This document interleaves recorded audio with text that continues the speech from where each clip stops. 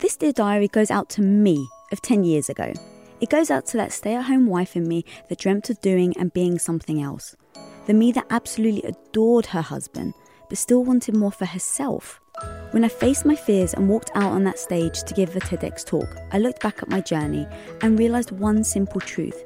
This whole time, I was the one holding myself back.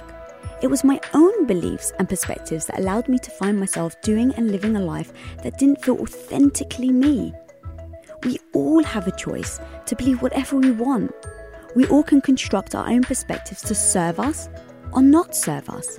But let's not fool ourselves, guys. All of it is a choice. And once I realised I had a choice, everything changed.